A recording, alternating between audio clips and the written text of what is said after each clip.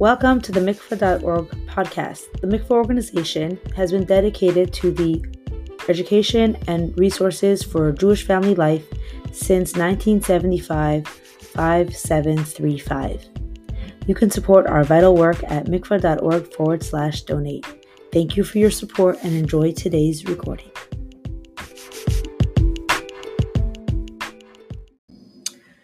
Thank you for being a part of the mikvah.org community, bringing our podcast into the top 1% of globally shared podcasts this year. What a tremendous achievement. In order to keep growing, we really do need your support and partnership. We are actively seeking sponsors for the upcoming podcast episode planned for the rest of this year. Please reach out to podcast@mikvah.org for sponsorship and dedication opportunities.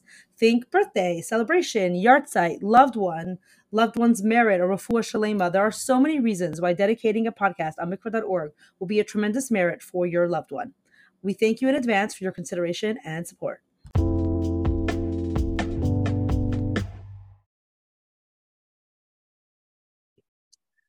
Good evening, everybody. On behalf of mikvah.org, I want to welcome everyone, all those who are with us live and all those listening to the replay for many weeks and months to come. Thank you, everyone, for joining us tonight for part 2 of our series on staying connected while grieving. Tonight's topic, we will address intimacy after perinatal loss. I'll start by introducing our presenter for tonight, Mrs. Devorah Entin. Devorah specializes in perinatal and reproductive mental health, inclusive of infertility, pregnancy loss, and perinatal mood disorders and associated health issues. She is an adjunct professor at Wurzweiler School of Social Work and consults nationally about compassionate bereavement and reproductive health challenges. Devorah is the clinical consultant for Yesh Tikva and Knafayim, moderating monthly support calls and maintains a group private practice focused on maternal mental health, serving New York, New Jersey, and Pennsylvania. I want to welcome our moderator for tonight, Mrs. Sarah Morozov. Sarah is a Brooklyn-based scholar, beloved mashpia, and much sought-after counselor. She teaches and mentors at the Beis Rivka Seminary in Crown Heights and is the program director at mikvah.org. In that capacity, she has created a host of online programming focusing on various aspects of family life. After teaching college classes for over 2 decades, she created a curriculum for and is the dean of mikvah.org's college teacher training program. She's also a consultant to college teachers of all backgrounds from around the globe. Just want to mention that all questions tonight should be put in the chat, which will only be seen by the hosts. So without further ado, Sarah and Devorah. So today's Chavdal Tevis. So I want to just start a Dvar Torah with a Dvar Torah, Paschim Dvar Malchus. Today is the yahrzeit of the Alter Rebbe, the first Chabad Rebbe. So I want to share a Dvar Torah from the Alter Rebbe in connection with Tefillah.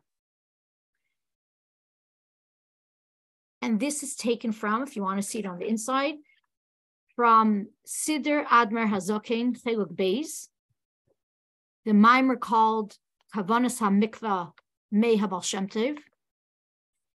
And in the new print, it's at the end of page 478. And I want to thank my father for finding this and teaching it to me. So Kibbutz is also a mitzvah.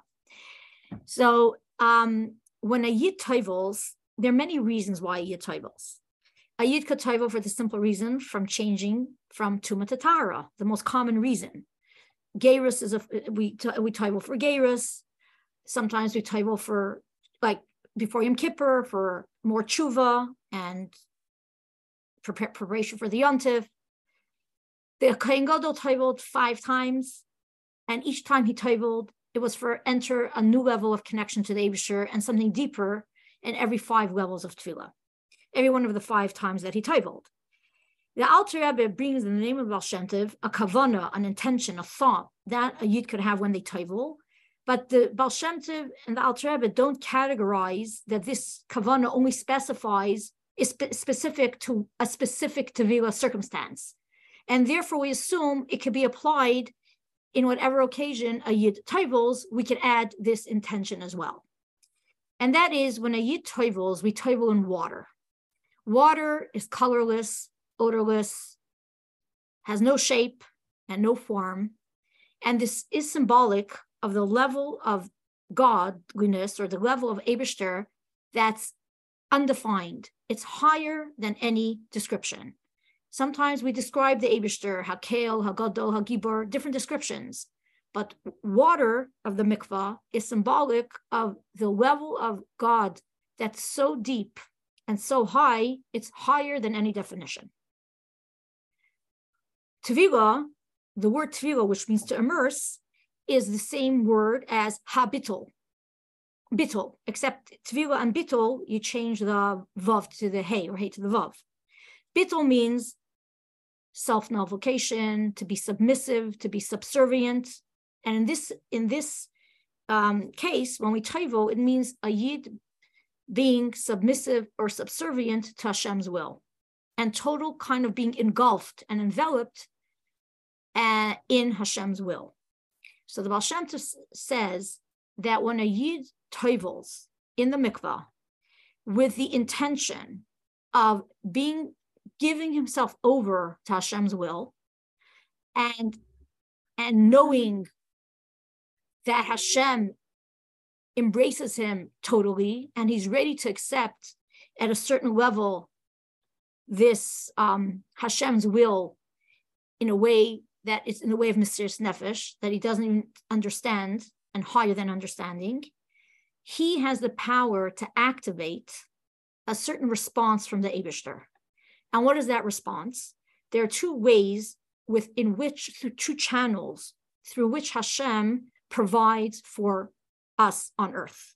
One is called through the Seder Hishtalshelus, through the natural means, level by level, comes to us in a way of nature.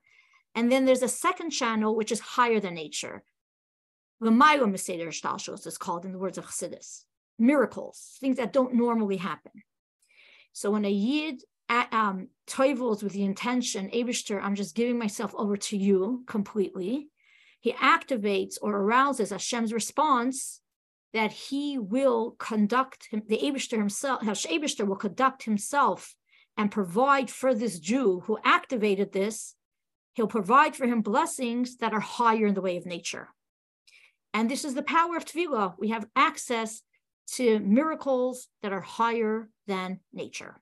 So that is a thought, because it's the Alter Rebbe's yahrzeit. I thought I'd say something about a kavanah of Tevilah based on the Alter Rebbe. And now, as it's nothing to do with this conversation, and it's not something you have to do every single time, it's just a thought. Sometimes you may want to use it, sometimes you don't have to use it. It's just an optional thought. It's a Dvar Torah in honor of the yahrzeit of the Alter Rebbe, and we should all be zoichet to have the brachos of the Alter Rebbe, be'enei basar, with our own eyes. And now we will have Dvorah do her presentation. Last week, it was a conversation between Chani Krasniansky and Dvorah. I want to give you the heads up that this week it's a different style. Dvorah will do her entire presentation all the way till the end.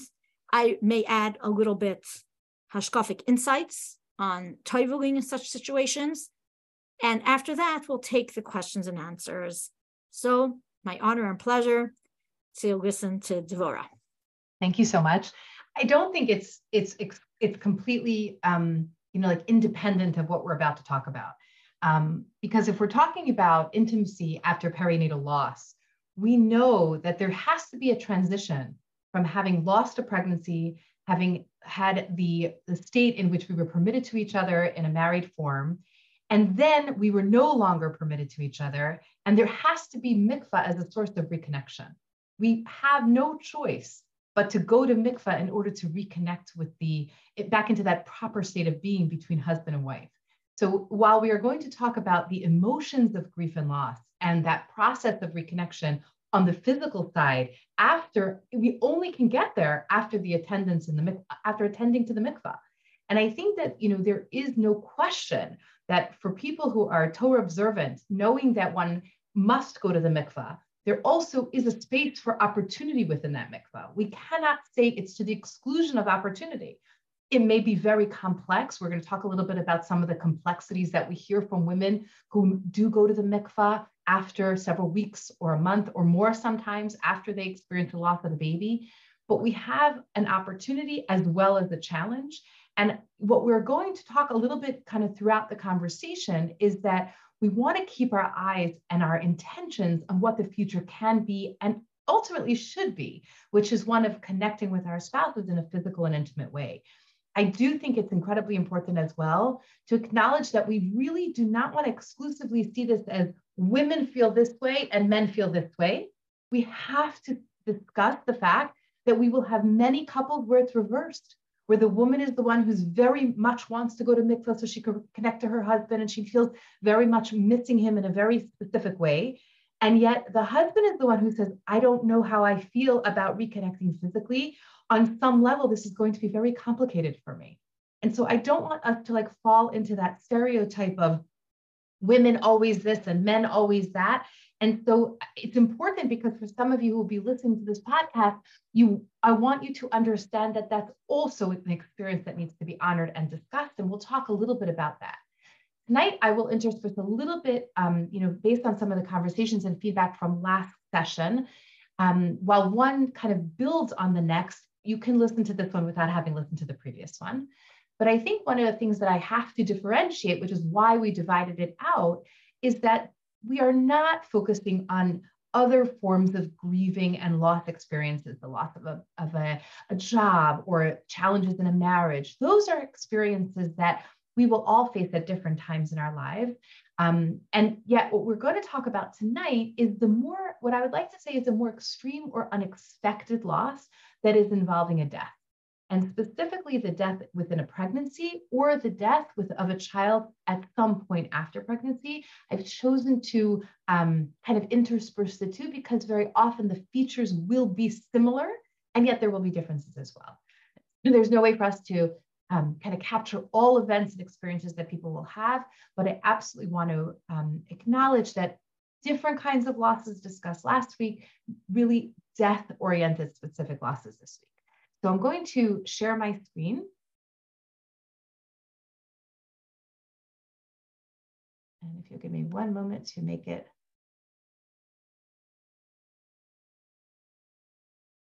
Okay. So we're talking tonight about intimacy after pregnancy loss, and we are going to kind of give an explanation as to why this space in particular can be very, very complicated when there has been within the intimate realm of a couple. So first, and just to set the stage in terms of how common is pregnancy loss, is that we know in approximately 1 in 4 pregnancies will end in a miscarriage or a stillbirth. Miscarriage is anything from 0 to 20 weeks of conception. A stillbirth is for 20 weeks up to 40 weeks of loss. That's how we differentiate the two. But we know that it's not 1 in 4 women will experience a loss, although some people like to say it that way. It's actually 1 in 4 pregnancies will end in a loss. We want to also recognize that there's different kinds of pregnancy losses that all fall under a similar umbrella. We are talking about losses where we know the baby is going to die because there's some kind of intrauterine or in utero diagnosis of a genetic issue, where there's a twin pregnancy and one of those babies does not survive the pregnancy and the parent has to carry this baby to term or for as long as is possible, as long as that pregnancy is sustained.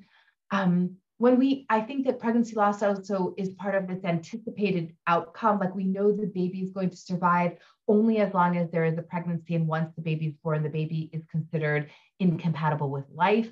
That falls under the realm of a pregnancy loss. I do include as well termination of pregnancy for any reason. And this might be surprising to some of you, but we absolutely have heard multiple psak halacha where women have terminated pregnancies because of a fetal anomaly or because there's a risk to the life of the mother.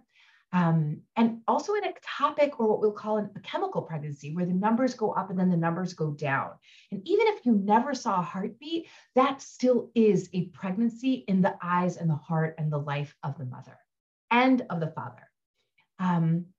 We also want to discuss the fact that this kind of loss is not the typical kind of loss experience where we will have a shiva, we will have a shloshim, we will have a grief process where others will come and try to comfort us, albeit probably not successfully most of the time. But there is definitely a space for a communal mourning that happens when we have any other kind of loss.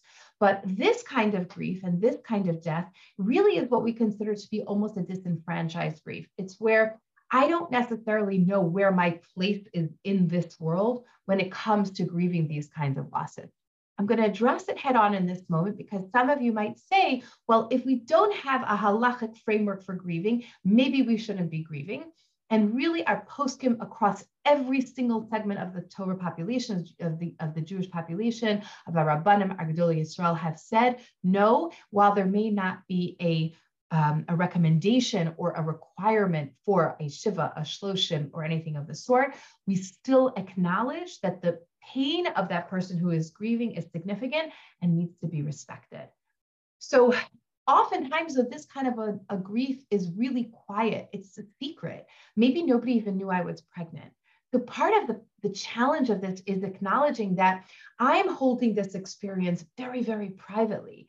I may choose to tell my best friend, but I may not choose to tell my best friend.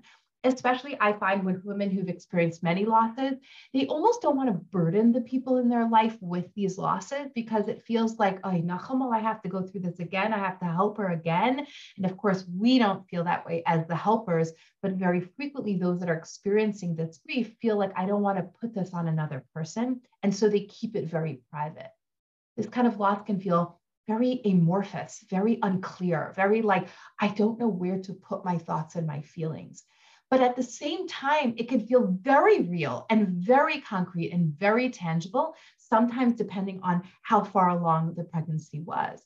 So if you have a pregnancy that made it to 37, 38, 39 weeks, and she is going to birth that baby, and there will be a husband in the room with her as she gives birth, sometimes a doula, there is no question that that is going to be a very, very deep connected experience between her and her child, and hopefully between her husband and the child as well, and potentially between husband and wife too. That this is a space of a deep and painful connecting space between two people who hopefully care very much about each other and are grieving in a similar way at that time about the loss of their child. I think we want to recognize though that the level of attachment to pregnancy and to a fetus can vary, to a baby can vary. A woman can have a loss at 6 to 8 weeks and say, I didn't really feel very connected. It was very early, like I'm okay, and whatever okay looks like. And yet we will have just as many women, if not more, who will say that in those 6 weeks, I felt pregnant. I was dreaming about this pregnancy. I knew this was going to be my firstborn, my baby that was born after all my losses. Like this was going to be the one that was going to make me have that baby carriage to push down the avenue. And then I lost the pregnancy.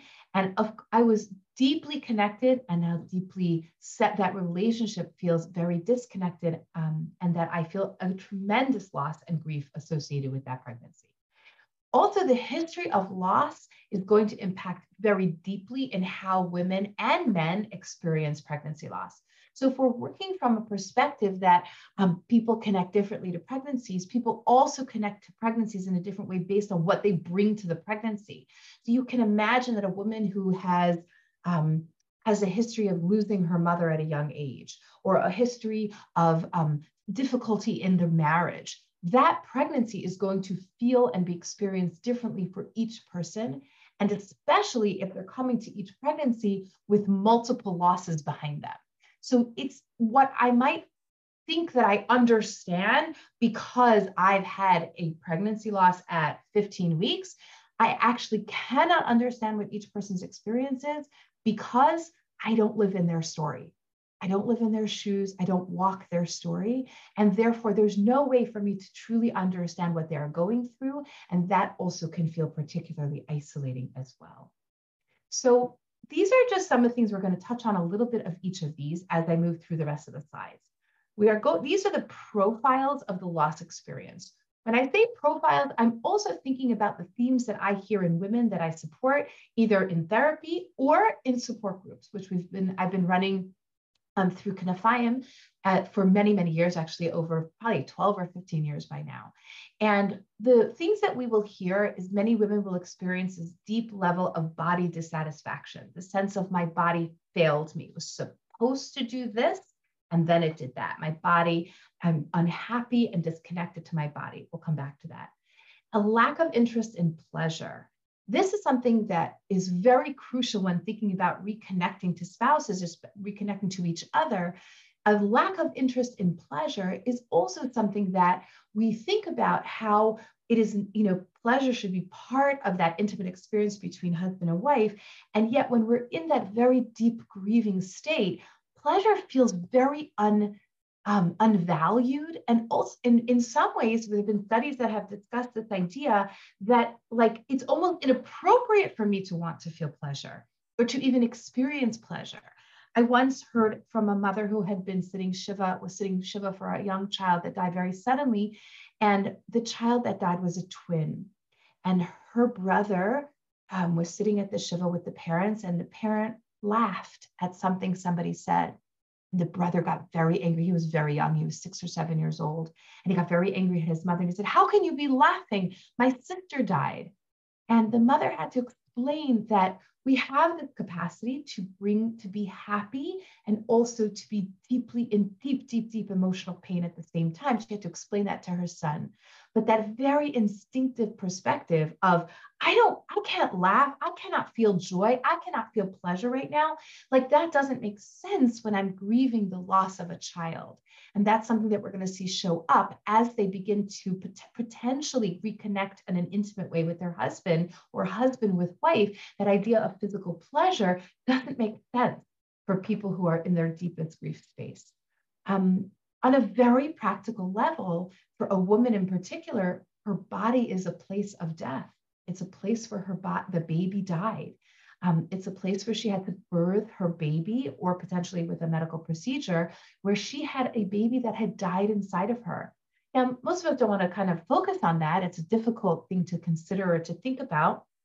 But ultimately, there are those women that do focus on that. And frankly, there are men that focus on that as well.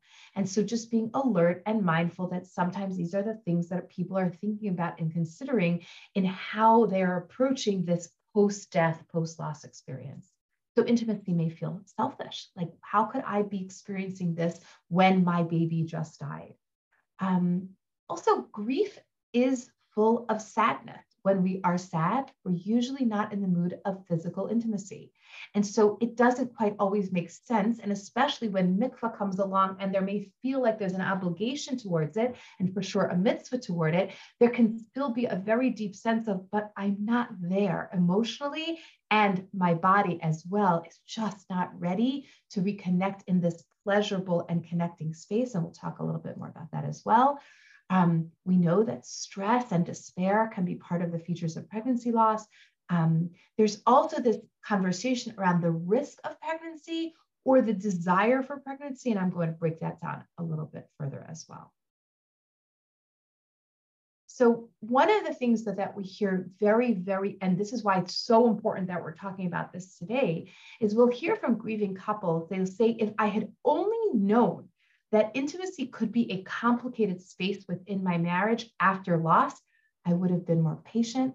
I would have been a little less unnerved or uncomfortable by the fact that we were having some challenges in this space. Like, I wish somebody had just told me that it's okay to struggle in that intimate space in the aftermath of a deep and despairing loss. And that's why I think talking about it is so crucial, finding the language with which we can really understand how people experience these losses.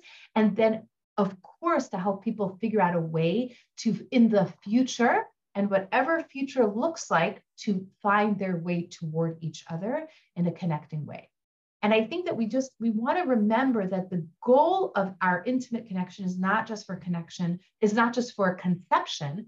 Of course, our goal is also as a way of connecting husband and wife in not only a holy way, but also in a way that is necessary for a relationship. It is really a foundational component of a marriage, and is not something that we would ever want to just say, like, we just fell away from intimate connection. And that's why while we're talking about it, we're kind of doing this dance. Mrs. Morago and I have been like back and forth on this dance between talking about, I want to help women and men walk back towards that connection, and at the same time honoring just how hard walking toward each other may feel. Because of all the things that we're discussing tonight, the complexity of intimate connection can feel like it's so not available to me right now. But in this space, our conversation is going to be about honoring that, and also kind of looking towards how might I begin to walk back there and keeping that goal in mind. So there is no question that there is significant risk in not talking about these issues, because we really could risk just falling away from each other as a couple and not addressing these challenges from a deep, compassionate space, rather than from a more pathological space. Oh, there must be something in my marriage. My marriage is falling apart, versus no, your marriage is grieving. And your relationship, the two of you together are grieving. And we got to figure out how to grieve a little bit more closely connected rather than grieving in two separate spaces. So let's talk a little bit more about the relationship to the body. So just think a bit about how the body, the pregnancy loss, can impact a woman's perspective on her self-image. So I have heard openly a distress about, like, my body has failed me. Everything I was meant to do was to carry a pregnancy. I am a woman. I am meant to carry a baby, and I can't do that, especially when you hear multiple loss stories. That is something that really is like a kind of a rhetoric that runs through their head multiple times. I may begin to see my body as othered, like I'm angry at my body, almost as if my body is no longer attached to me. I am angry at my body. Some women will discuss kind of almost feeling like anything from the waist down feels emotionally off limits, because I'm disappointed or disconnected or angry about how my body has acted or performed. Obviously, I understand that it is very much outside of our control. And yet there tends to be a lot of ownership, although probably wrongly so, but a lot of ownership of like responsibility and therefore distress relating to the body. And so that's something that really is, you can imagine that part of reconnection to a spouse in an intimate way, I have to be comfortable with my body to some degree. And I'm not talking about like, I don't like how fat I am. It's more like, how can I connect with my body in an intimate way to feel pleasure, right? To feel connection and to allow it without it feeling threatening to me. And that can be complicated. The other piece of this that is the kind of the loudest piece that we hear from couples is this concept of the risk of pregnancy. And frankly, we hear it from the men and the women. It's not just the women. So there is actually a fear of, what if I get pregnant and I'm not ready? Or the only way through this pain is going to be to try again. Like, that's the only way that's going to make me feel okay, is if I get pregnant again, but I'm not so sure I'm ready emotionally. We'll hear this idea of like, I could never use birth control. Like, I would never go on birth control right now in the aftermath of this loss, especially if this was like an infertility related pregnancy, but I don't know how I would feel if I got pregnant. And so, and perhaps also if one spouse may want to try again, like they're like, right now, I want to get pregnant right away because that's the only way I'm going to soothe my very hurting heart. And yet for the other partner or spouse might say like, I'm not ready to go there.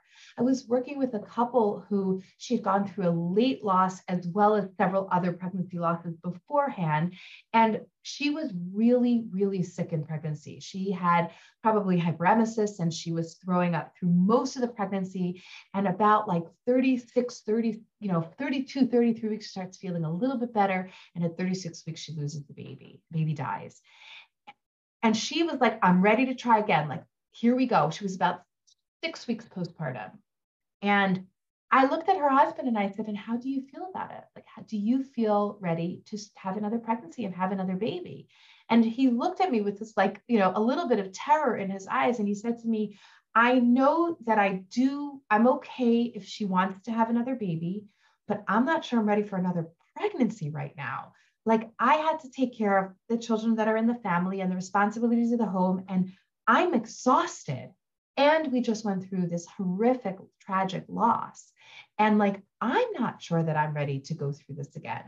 And I think that story is important because sometimes we think it's the woman who's not ready most of the time versus the man who's like, okay, let's just try again. It's okay. We'll get through it. And I've actually heard both perspectives. So I think when we think about then resuming intimacy and intimate connection with husband and wife, we really have a problem if this could result in pregnancy and they're not ready for it. So intimate connection, intimacy means possibility of pregnancy. It creates a level of conflict that can cause disconnection rather than connection. How do we address this? We talk and we express and we're honest. And yes, sometimes they may, with rabbinic halachic guidance, may decide to wait and prevent pregnancy for a few weeks, a few months, until they're ready to engage in a way that they are both prepared for trying again. But if we don't talk about it and we don't address that fear openly and honestly, then what we end up with is everything that's in my head and nothing that's in the conversation and communication. And I might make an assumption that isn't accurate in how my spouse is feeling about trying, about intimacy in general, which could lead to a conception. So the things that I think about when working with couples and working with individuals who are dealing with this kind of grief, the language of grief is that I have to honor this grief, but most importantly, we need to give permission to grieve.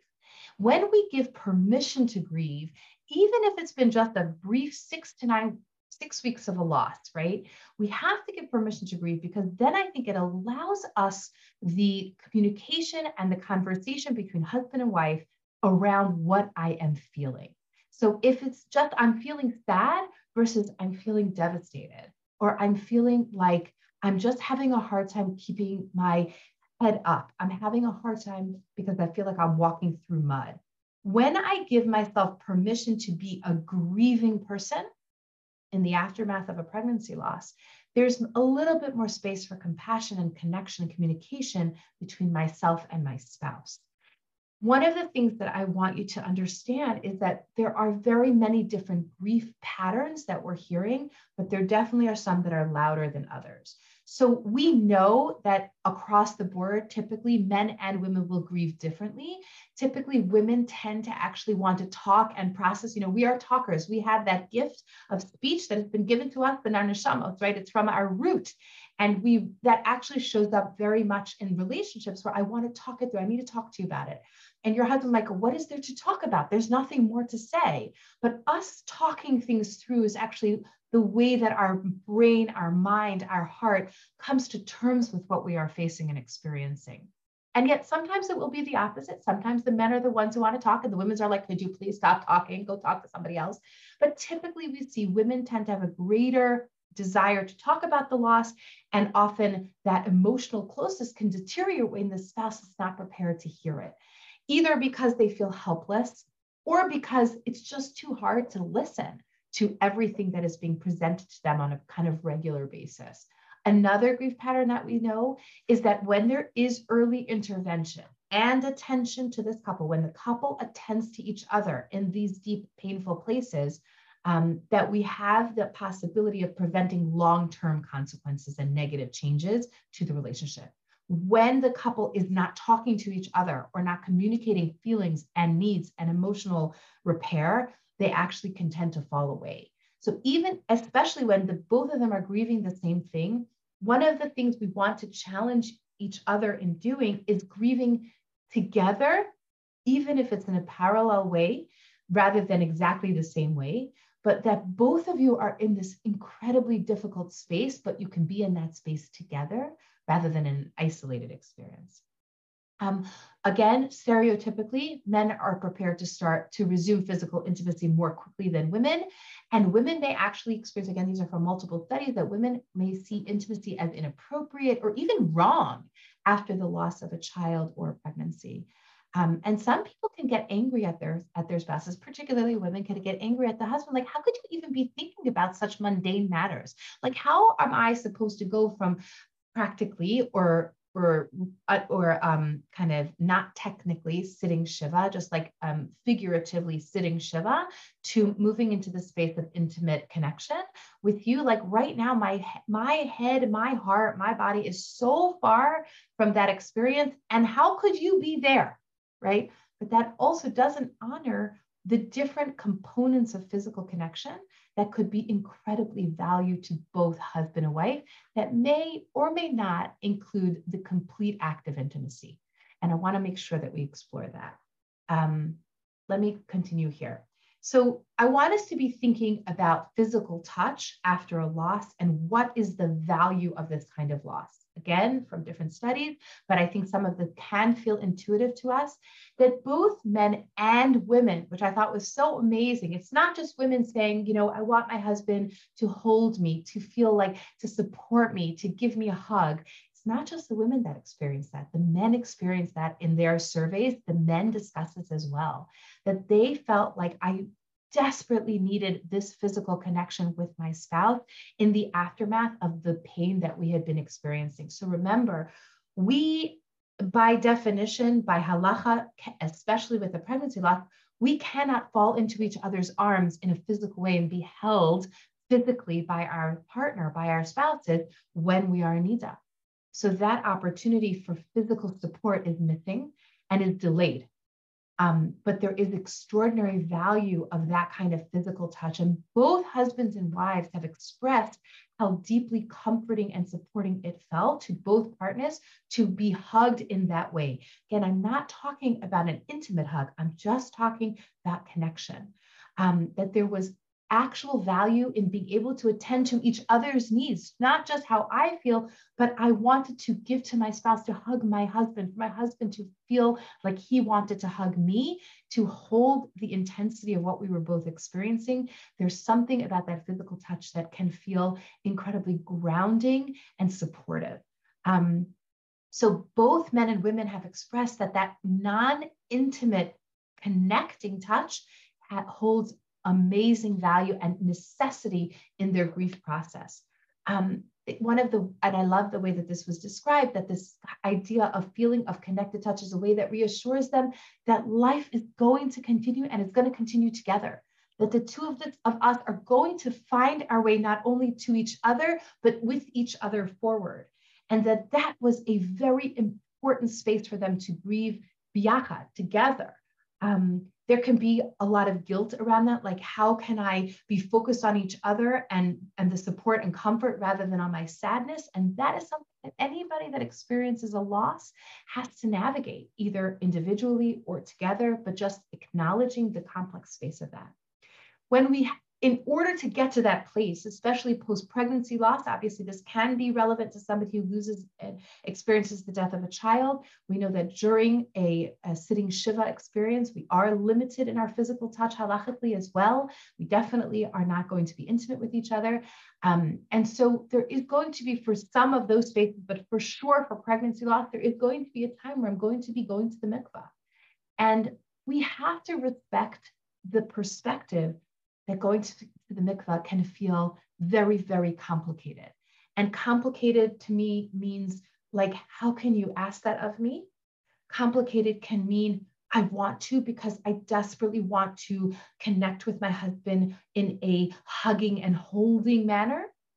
Complicated can feel like, you know, my mind is so utterly absorbed with what I'm dealing with at home. Maybe it's the other children in my life, or my parents grieving, or just my own emotions, that mikvah feels like so far away physically and emotionally. It might be technical. I might have some delay in getting to the mikvah based on how long I've bled after a birth. All of these experiences are going to contribute to what that mikvah experience is going to be like. I may feel I am just not ready. There's this challenge of the responsibility that kind of just feels out of sync with everything that's going on in life. I may feel obligated because I've always gone to the mikvah on time. Like this is something that's a value perhaps of mine, and feels like, of course, I'm going to go bismano. And yet I don't know how I feel about connection on a physical level. But I also know that I should. And so kind of doing that back and forth in the mind of like, I know, I want, I should, I can't, I have to, and kind of making sure that we seek guidance and support from people who we trust to help us navigate how and when and in what capacity one should go to the mikvah. And do I ultimately, how can I express this to my spouse, right? If I say to my spouse, I don't want to go, what is that conveying to my husband? It may be conveying, I'm hurting, I'm in so much pain, like the koach is going to take from me, the energy that's necessary is going to, I don't know. Or it can convey with, I will then feel an obligation, or then you have an expectation and I don't know that I'm physically ready for that. Or it could convey to the spouse, if better words are used, it could convey this sadness and this, I want to, and I'm struggling. I want you, and I'm struggling. Those, we have to find the language that can express without pushing the other person away. I have to know how I feel in order to communicate that to my husband or to my wife. I think there is something very precious when a spouse says to the other, I'm looking forward to going to the mikvah. But that might not be available here when we are dealing with a deep, deep grief, and when both partners, both husbands and wives, are dealing with such tremendous sadness. I think that, before I go further, I think that this is one of those moments as well to consider what Mrs. Marazzo discussed as we open the call today, of if I know that this is something that is value aligned, I want to, I know not only should I, but I want to go. Not only, first of all, please speak to your Rav, speak to somebody who can give you Eitzah in how and in what capacity you can go. My understanding from Mrs. Krasniansky last week, she specifically said that the Chabad way in particular is that you go even if you cannot be physically intimate at that evening for whatever reason, illness or pain or emotional distress, that the Chabad perspective is one of you go anyways. Not everybody holds that way. It's the way I learned when I was originally a Kala, but it is definitely something where there can be a discussion of I'm preparing to go to the mikvah, but I cannot fathom being physically intimate with my husband tonight. But I really would like to sit next to each other and just hold each other or hug each other, not in an intimate way, but in a connecting space, to feel the groundedness of knowing that I am not alone. That is something, get guidance and direction from your Rav, from your Mashpia, from your Rebbetzin, to how that would work. But knowing that it's not black and white, it is not exclusively this, and there's a lot of flexibility there, and to really seek Eitzah in that area. But if I know that it's something I want to do, then thinking about what was discussed earlier, that idea of what can I access? Is there a way for me to frame this mikvah experience in a way that provides me connection and comfort to the HaKadosh Baruch Hu, right? To the Eivishter, as you say, right? That if I can connect HaKadosh Baruch Hu in a way that makes me feel perhaps there is this surrendered space that allows me to feel held in the waters of the mikvah. Rather than feeling like I'm drowning in the waters of the mikvah, maybe I can feel held by the waters of the mikvah. Maybe there is this connected space, HaKadosh Baruch Hu, that feels grounding and supportive to me. Maybe not, but perhaps I know that that's an opportunity. I may choose to attempt to access it, and it may not yet be available for me to access emotionally, but knowing it's there can be comforting to some people. And I think that you kind of figuring out how do I navigate those spaces towards connection is ultimately a big chunk of a big perspective of what we're discussing tonight. Okay. I do want to continue with the recognition that whatever challenges, remember, whatever relationship struggles were in the relationship before the loss is going to be extra highlighted now. So if there was difficulty with intimacy, if there was difficulty in the marriage, after a loss of any kind, especially a pregnancy loss, it doesn't mean that, okay, now we can figure out how to communicate perfectly and we're best friends, right? Whatever relationship difficulties were there before, they're going to exist in the aftermath of a loss as well. And the other thing that I hear a little bit too often is that very, very much this concept of like family intervention or interference. So things like the spouse wants to support, usually it's the husband wants to support the wife, and the wife is and the mother-in-law, her mother is saying like back up, like I've got this, I need to attend to my daughter who's very, very sad, rather than moving over and allowing the husband and wife to navigate these spaces together. And so while of course there's room for support, we need support in navigating these spaces and in kind of surviving these tremendous difficulties, but being mindful, especially if you are the mother-in-law, being mindful of making sure that husband and wife are talking to each other, that he and she can connect and support each other in these losses, probably better than you can as a mother or mother-in-law, and making sure that space is allowed for that to happen.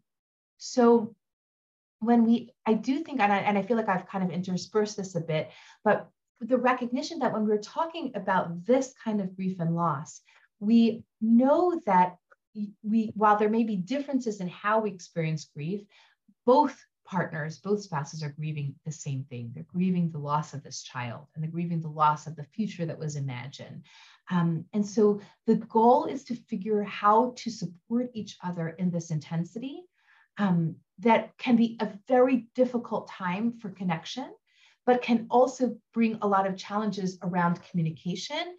And I think that ultimately the responsibility is upon both of us to continue to work towards this connection, work towards this connection, work towards this connection. And the way we get there is through communication. So how we communicate, one of the things that I think is crucial to remember is that I need to respect no without anger. Okay, so one or the other spouse says, I'm not ready, I can't. I need to respect that response from my spouse. I always need to respect no, always. Even if it feels like, but I'm obligated, but we're obligated, but it's a mitzvah, but we have a chiyuv, but, always no is no. How I can make that person feel safe and connected, if I can do that, that person is going to connect back with me if I am patient and respectful.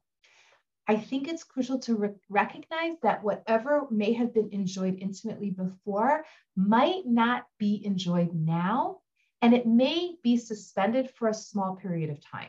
So perhaps we liked this kind of intimate relationship, might be different now in the aftermath of this extraordinary pain, but that doesn't mean that it's forever. It means that it's for now. So I don't want any of either husband or wife to say like, our intimate life is never going to be the same. It may actually be different, and it might be better if there's strong communication, strong, safe, stable conversations between husband and wife about what they're feeling and what they are prepared to experience with each other. But patience and respect always is going to allow for that reconnection. I think sometimes there's a little bit of panic initially that like we're never going to be intimate again. And it doesn't have to feel that way, and it doesn't have to be that way, because really what I want us to be thinking about, I have another, all right, we'll come into it in a moment, but just kind of knowing that I want to, and I'm working towards reconnecting with you intimately, but we can start with connecting touch. So touching without expectation, assuming that we are mutter at this point, post mikvah, touching without expectation of it going further. We discussed that a little bit last week with Mrs. Krasniansky, that idea of like knowing as a couple, discussing it with your Das Torah, how do we connect in a physical way that may not be intimate because we don't feel prepared for that at this time. Something like a holding of a hand doesn't have to be an intimate connection. It might feel like there's some sparks, but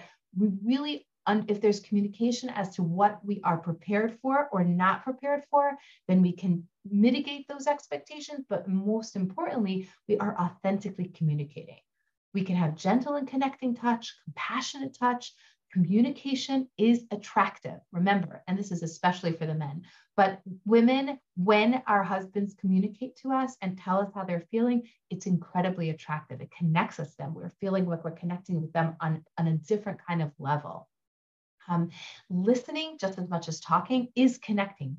And so even if you have no answers and you have no words of wisdom for your spouse and no words of guidance or support, just being prepared to sit with each other on that couch and listen to her talk or listen to him express, that is a form of very deep and meaningful connection.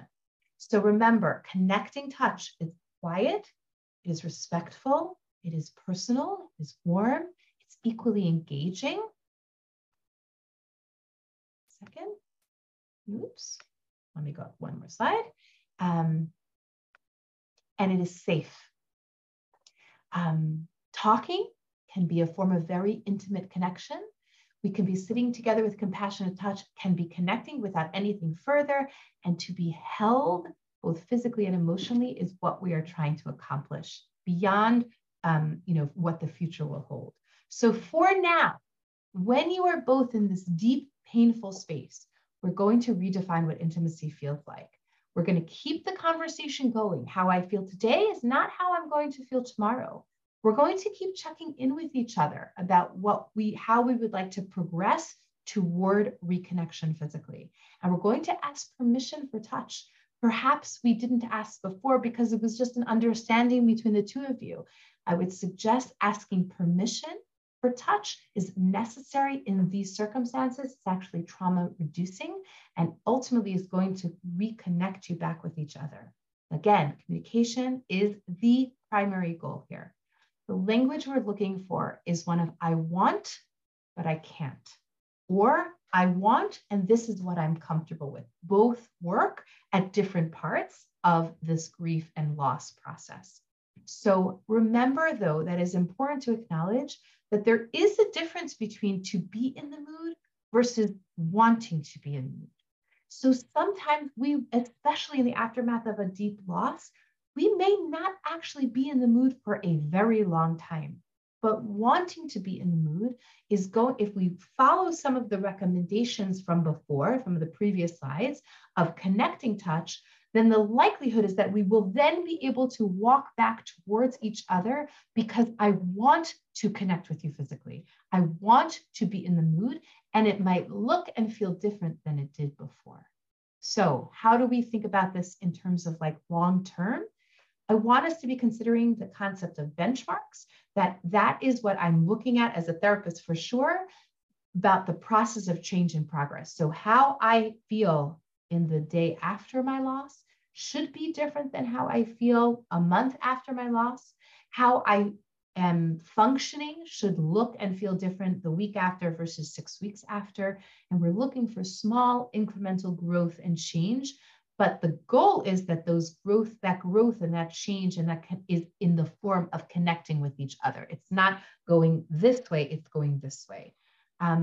We want to also recognize that pressuring either direction is not going to be helpful, especially when we're dealing with men who have the potential of performance anxiety, where things will not work if they're feeling that there's a pressure to perform. We really want to remove that pressure of obligation, because when they're grieving deeply, it is difficult for them to perform as well, for their bodies do not react physically when they are in a deep space of loss and grief. So I'm not going to go into this too much, but just the acknowledgement that when we deal with people who are going through loss after loss, then the threat feels very large. The threat of life, of the world, of everything feeling precarious and nothing feeling safe and grounding to me can be something that can also kind of work its way into the relationship and something we want to pay attention to. What does the future hold? Steps towards reconnection, that's the goal and the opportunity. That I also hold space for the grief experience now and the process that it takes in order for us to find our way towards each other in an intimate way. And that the concept of integration, that idea of this loss, this story is going to be woven into the identity of who I am and who we are as a couple. And we are going to figure out how to integrate this into who we are, but it does not and will not necessarily define us as a married couple, but it does become part of who we are in our life's story. It isn't something to get over. It isn't something to forget. It is something to integrate and to potentially kind of be present with those experiences in a way that is authentic and honoring that experience. And again, walking back towards each other is the goal. Wow, Dora, that was amazing. Just absolutely amazing. Thank you. Just your tone of voice is so soft, gentle, and reassuring. That alone teaches us what care and sensitivity is so necessary when discussing such a couple, even husband towards wife, if they can manage. Wow. This is wow. Just hearing you talk is already a lesson. So thank you so much. I had some questions that came in as you were talking. So maybe I'm going to address them. And then if there's any more questions in the chat box, we will. There's one question that somebody texted to me, so I'm going to address it to you, for you. So we'll do it that way. Sure. So first of all, just for clarity, I mean, I thought you were clear about it, but maybe somebody misheard. While the woman is nida, the dini harchaka apply completely. No touch is allowed. Correct. When I don't know, should I call you Miss? Okay, I'm a good friend of Mrs. Enton, and that's why I keep Devorah calling is fine. Devorah. But maybe then you call me Sarah, not Rebbe. It'll have to go both ways. Sarah.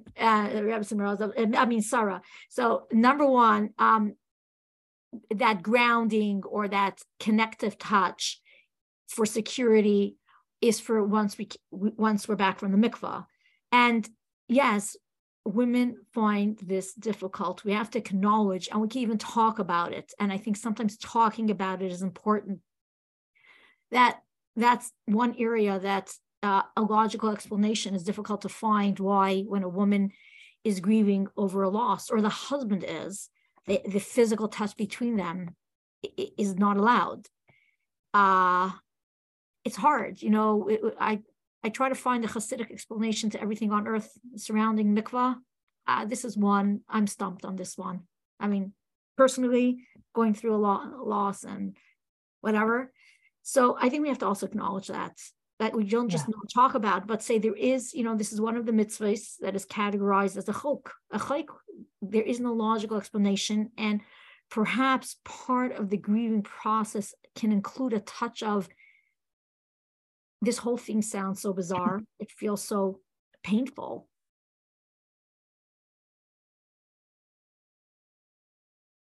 And the Eibster knows. The Eibster knows the whole story. Like, the Eibster knows more than I do. Like, just, that's it. But it's not allowed halachically, and it's tough. So let's acknowledge that one. And I want to just add one perspective on that, which I found, it makes sense to me. Maybe it will make sense to somebody else. One of the things that we know about grief work is when people try to ignore the grief or not pay attention to the grief, or like to distract from the grief, we find that it explodes in all different parts of their life. So women that I have worked with that did not attend to the grieving experience post-loss, I just need to get pregnant again. I'm just going to get pregnant again. Got pregnant again. Postpartum for the next healthy baby was a disaster. Depression, anxiety, like terrorizing nightmares, right?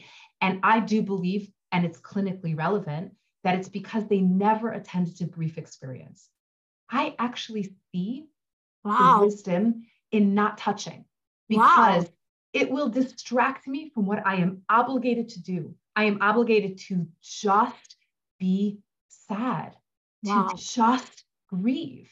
And yes, while I, on a very deep level, need and want that human connection from the person who can most deeply and relevantly give it to me, perhaps Chazal understood, and HaKadosh Baruch Hu, of course, understood, no distraction. You need to sit in that pain alone.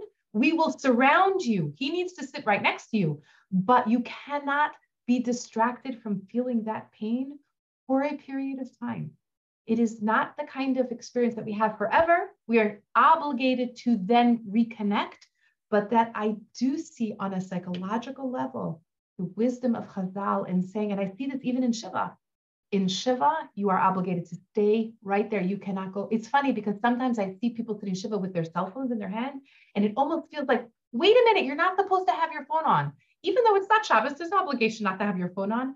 But is that phone distracting you from being fully present with what you're feeling emotionally? And really being present with those feelings is actually the extraordinary wisdom of Chazal, to feel deeply, because once I allow myself that permission to grieve, what comes next will be different and potentially better. That Chazal teaches us how to grieve. We just have to follow the rules. Wow, incredible, Dvorah. I learned something new today. Wow.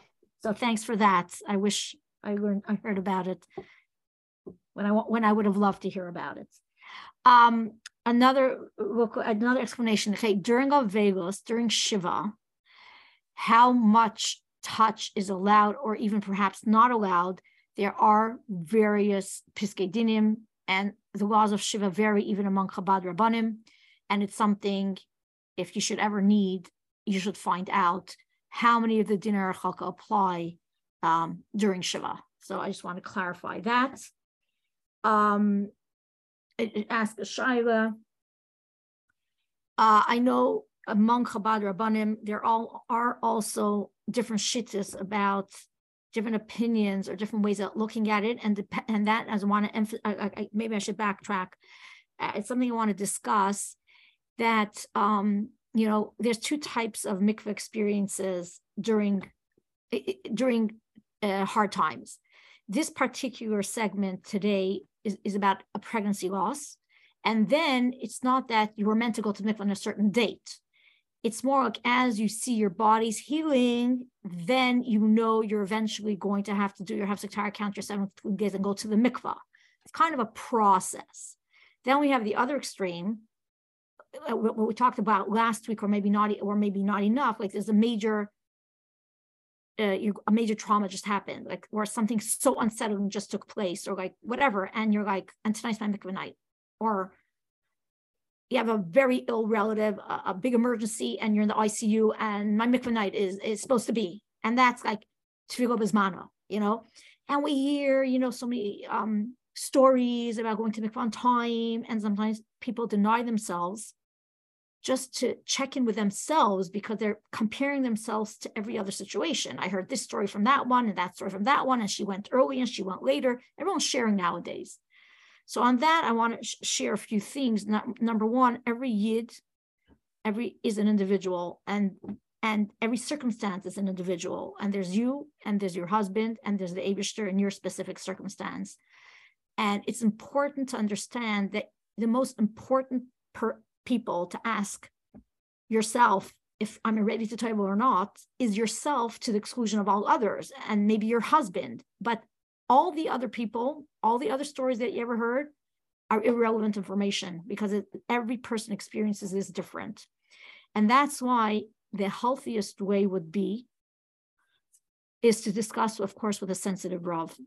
And why am I saying a sensitive Rav? Because ideally, every Rav is knowledgeable in every single halacha, from kashrus to Shabbos to interest to Shemitah to marriage, everything.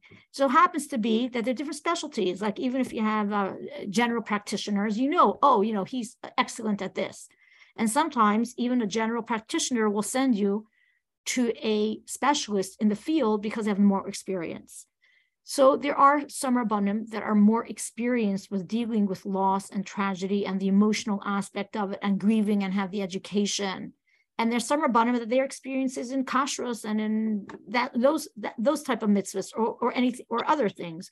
It's important to reach out, in your community, you'll know, or you can reach out to the various support groups, which Rav is sensitive to these situations, because seeking halachic guidance will always be a win for you, because the Rav, knowing that this is what the Eibishter wants from you at this time, takes away the guilt. Maybe I should be, maybe I could be, maybe I should have that mysterious nefesh, maybe I'm going to be a bigger tzaddikus, or if your husband is not ready and you are, but having the Rav, and sometimes, again, is every mashpia trained in this? Not necessarily. And they may know a lot of Chassidus, but maybe they're not trained in this specific field. And we hope our current college teachers have that training and they're more sensitive to this. So maybe the support people that you choose to help you through this process of making you okay with your decision, because at the time when you're in a turmoil, sometimes you need that extra support, or often you do. Having the right person to talk to and asking the Rav, you'll come out much more safe and secure if you can manage that, because you're doing right in the eyes of Hashem either way, whether you go to the mikvah, whether you don't go to the mikvah, whether you go to the mikvah and don't have any touch, whether you go to the mikvah and some touch, whether you take it further, how further to take it, all these steps, you have that clarity. And a Rav, I've seen Rabbanim be so instrumental in, for example, sometimes going through a trauma or extended, like even a woman will say the technicalities of doing a Hefsek Tahara, counting the 7 clean days. Where am I going to be I'm in the ICU, and we're going to find the bathroom to do a Hefsek Tahara, Shiva Nakim, all the bedikas before sunset and this and all the deadlines, and preparing for mikvah. And I usually do this type of preparation. I usually go to the manicure. Now I'm not who thinks about a manicure right now to do my nails, and all the technical details may be so overwhelming. And you think like, who can even like whatever till I get there? It's like, and the Rabbanim are there to help it. If you do think it's a process, you do want to go to the mikvah, they can help you make it easier. Maybe this time you could skip, for your situation, you could skip a lot of this stuff and just do the bare basics just to get to the mikvah, to have a touch. Or you'll go to the mikvah maybe at a time that usually you can't go during this time, or before hours or after hours, or whatever the case is, you know? And I've seen Rabbanim be super sensitive, working with individual situations to make, again, the process easier, whether making you okay to delay the tefillah, or making you okay with toveling and not having relations after. Or another important factor that also in connection with another question that I got is, part of the communication would be what the husband's ability is, how much connective touch. Everybody is different. It doesn't go by age or how long the beard is or how short the beard is or however you want to call, you know, it has a lot to do with a man's physical body and his sensitivity. So if you have good communication with your husband, how much he can handle without having to worry about zero or any of that, that's great. Sometimes a Rav could give very specific guidance as where that touch should take place or how, or more details. And then you could have an easier conversation between each other if you're not yet comfortable or ready, or you don't even know what the possibilities are because it's something so new to you. All of a sudden this happened and you don't even know where to start from. We don't get this education necessarily. And sometimes it's a new topic that you haven't yet conversed with before. And maybe you're a newlywed, and maybe you're married 50 years, all this, it can make a difference on the individual situation. Maybe he doesn't know his body yet. You're barely married and he doesn't even know where to start even thinking about it and all those variations. So we do encourage to be open and honest, reach out to someone, find out what's available, speak to a Rav. And of course, that's if you already are at the level of getting there. There's going to be unfortunate times where that's totally off the radar because the emergency is so overwhelming. So it's like totally out of context. And we're not talking about that. In an emergency situation, a lot of mitzvahs just like, you know, fall by the wayside until we could start thinking about them. I don't mean chas v'shalom doing something when you need to, but like something like delaying tefillah. Another question came up about okay, so I think what I spoke now answered to a few of the questions that came up in different scenarios, like what if you're so overwhelmed? Oh, another question here. I'm so overwhelmed with grief, and you're supposed to have holy thoughts, even if it's shalom bayis when we're intimate, and there's no way my thoughts can even get to anywhere other than my grief. And the answer to that is, if you're in the middle of your grief, there's no intimacy. Like that's how it is.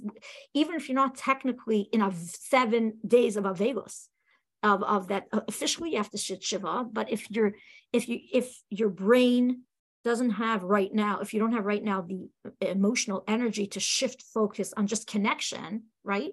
It means intimacy is not even for you, what your hands and your feet are going to connect. So whoever asked that question, maybe it needs a little bit more clarification as to what it means, a holy thought. A connection is a beautiful holy thought, you know, that despite our sadness and despite our stresses and despite our grieving, we have a moment that we connect and support each other. That's a beautiful holy kavanah. If you can't even think about connection yet, it means you're in such a deep level of grief, perhaps it's not logical or practical to actually go through this whole intimacy act from beginning to end. I'd also just like to add to that one concept of the thought being one, I'm working to stay present in what is happening in this moment in time.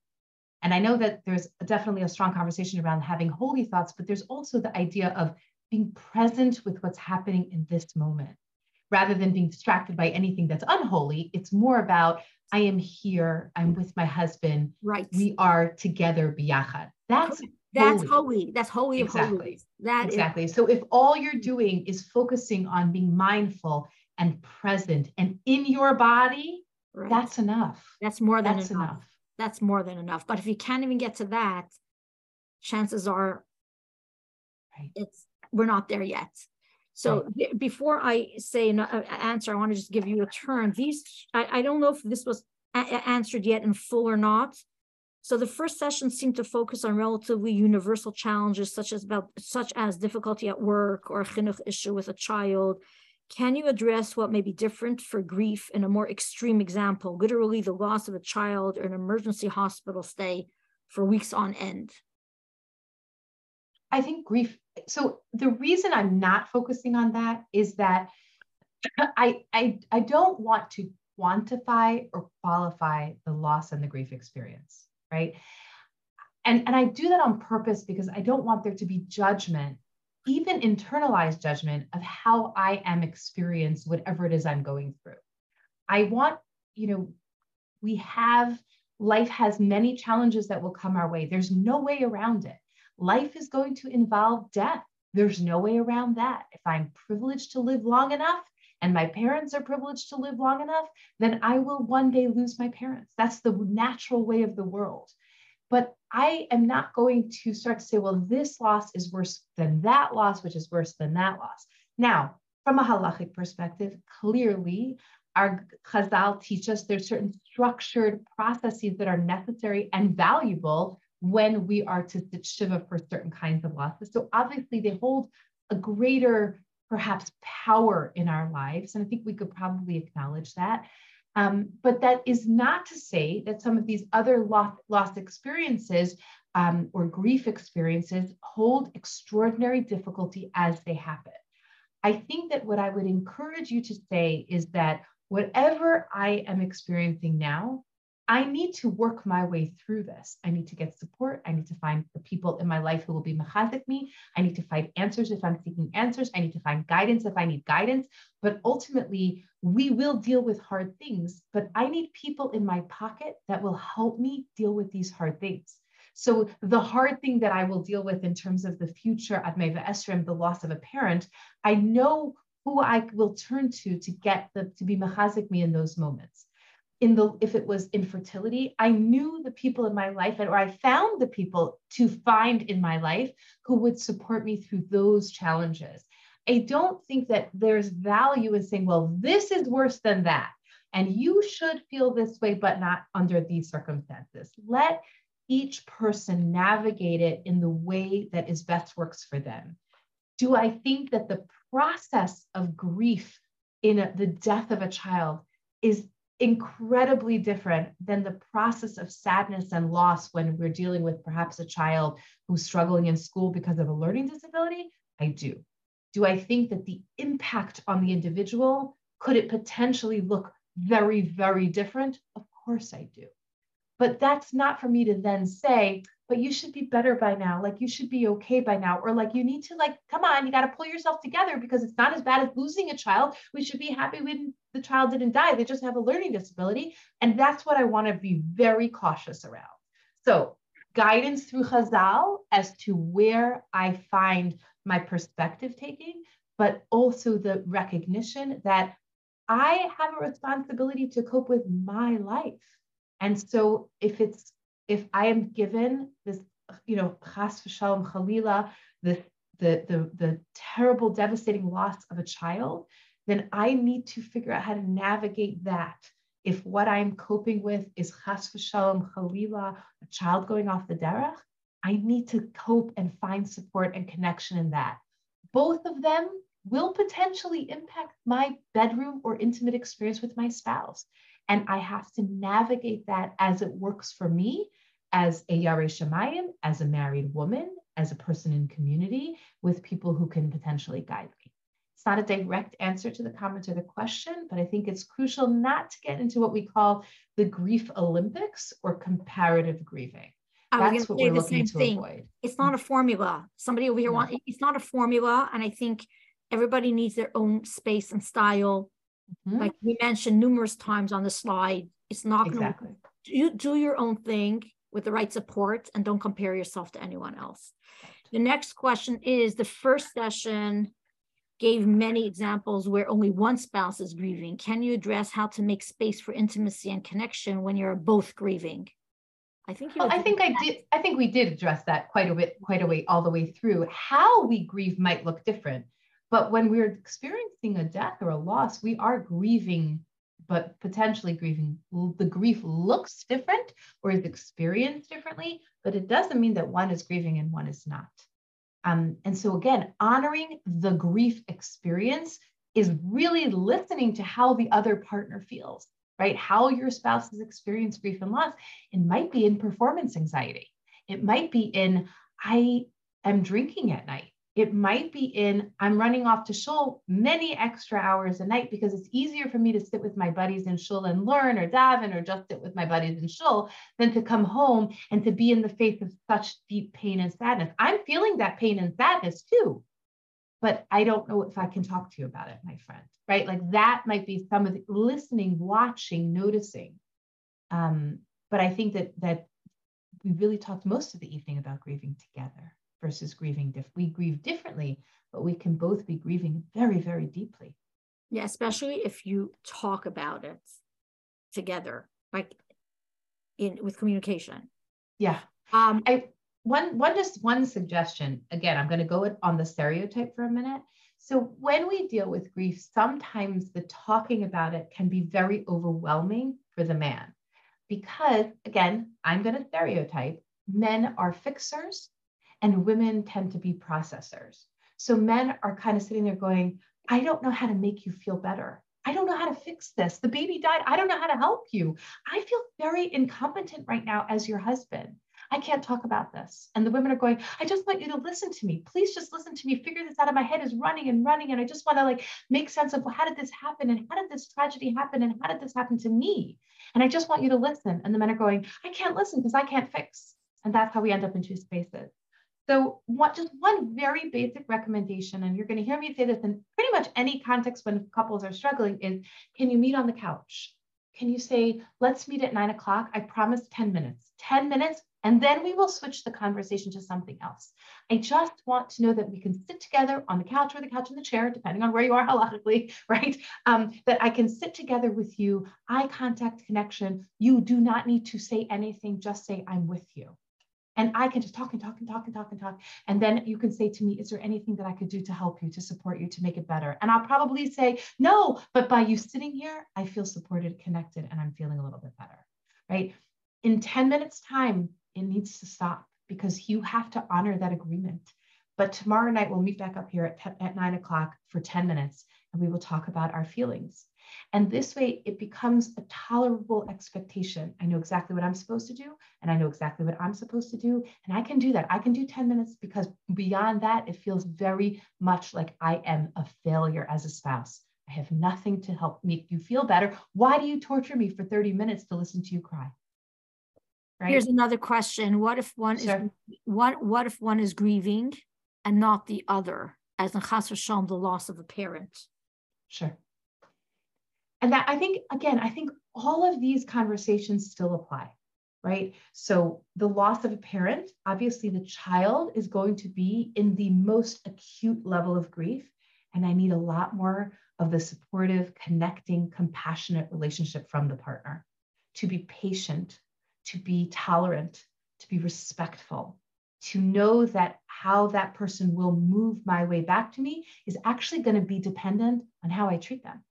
Right? Without pressure. We're talking specifically about the intimate space, right? So if I remove pressure or that feeling of obligation or but you have to's, they will work and continue to be supportive and compassionate and connecting. They will come back to me. We will find our way back to each other. But it all comes down to communication and connection and ultimately relationship. So I just want to add another thought, a hashkafic thought. And I hear this a lot, so that's why I want to stress this again, and I've said this in the past, but it applies now. It's Torah's forever, but it is a thought that may be helpful to some in this conversation. And that is that the Eibishter, we call the Eibishter Nimna Nimna'is. He could contain two opposites. And we have a part of the Eibishter inside of us, and we also can have two opposites. And sometimes it's so confusing when we're jumping back and forth and which one is the right one. And both of them are right, al pi Torah. When we go through pain, if it's a simple pain to something very severe, So we can have two reactions. One is this is so painful. Oh, like it's unbearable. This is suffering. And the Eibishter gives us those feelings because in halacha, we turn to Hashem. We daven to the Eibishter because we can't handle it. The Eibishter wants our tefillos. The Eibishter wants us to daven. We see that throughout Torah. Rivka davened, whoever wanted a child, that if we don't feel any pain, why would we even reach out to the Eibishter, to the Kadosh Baruch Hu for salvation? So part of our Baruch Hashem, our religion is, the Eibishter says, feel the pain, because then you turn to me. Then it's a healthy process. Then the same Eibishter tells us, Emunah, Bitachon, everything is good. It will be good. We rely on miracles, and we learn the Sfarim, and we learn, wow, if you think good, it will be good. And then it's so confusing. Like, what makes me a good Jew? And they're both Torah. And it's very normal to feel this and feel that, and some of this and some of that. And sometimes when your husband feels one way, you're feeling the other. And it's so annoying when he's saying betachon and you're saying betachon. This is crazy. I heard. Don't tell me about Eibishter. I don't want to hear Hashem's name over here in this house right now, or whatever words. It could be very extreme. And we know that when a woman in birth, she swears she'll never have a baby again. And it's acknowledged that when we're in extreme pain, whatever comes out of our mouth could be really almost like heresy to a certain extent. But I just want to reiterate that both are Torah and both are holy. And we need to acknowledge the importance of both, and the ratio, or how we wander from one to another, is very different from person to person. And I hear someone say, oh, look, she's talking like she has such betachon. Why is she not realistic? Doesn't she see that she's suffering? Is she out of her mind? And then you have someone say, oh, she's so sad and she's so angry. Like, doesn't she have belief in the Eibishter? So even husbands and wives sometimes see things differently. So I just want to acknowledge that part also, like working through that they're both holy. I want to actually finish off with any other questions that came in. No, I don't think so. I don't see any in my chat. I don't know, Dvora, there's something. Okay, so I'll wrap it up, and then Dvora could closing remarks. I just want to bench every one of us and every Jewish person and every human being, for that matter, that we should come very immediately to the days where there is no pain and there is no suffering and there is no loss. And it's about time that our collective pain and our collective suffering and our collective loss, it's about time that the Eibishter step in, and we should be able to welcome Mashiach with smiles on our faces. And could you imagine the Eibishter smile to every one of us? Wow, kids, you did the most amazing job, that you kept your faith. You did the best that you can. I knew I could rely on you. And you know that you could rely on me. And thank you. And it should be amen very soon. Amen. Amen. We'll close on that. Any closing remarks, Dvora? No, just thank you for the opportunity to share. Okay. Thank you so much, Dvora and Sarah, for taking the time to do this really important presentation for all of us. So interesting, extremely informative. Just want to mention, everyone should keep in mind that we have many resources on our website at mikveh.org/referrals, as well as many incredible podcasts at mikveh.org/audio. We really encourage you to check it out, and please spread the word. Of course, and we do have others from Mrs. Dvora Entin. Just scroll down. I don't know how it works over there with the podcast. There's so many. I can't figure out how to organize them. But there's more on the subject that could be helpful. And I think so. I think we've done other in the past. I don't remember the list, but others on the yes, there's more from Dvora. Yeah. And of course, this class will be up the next day or two if someone that missed it. And coming up, one of our incredible three-part series on the 3 mitzvahs of the woman will air the following 3 Wednesdays at mikveh.org/audio. Thank you, everyone, for joining us tonight. Thank you. Have a good night. Good night, everyone.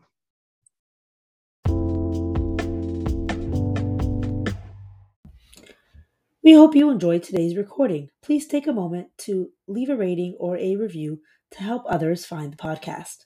We welcome you to support our vital work at mikva.org/donate. For feedback, please email podcast@mikva.org. Have a wonderful day.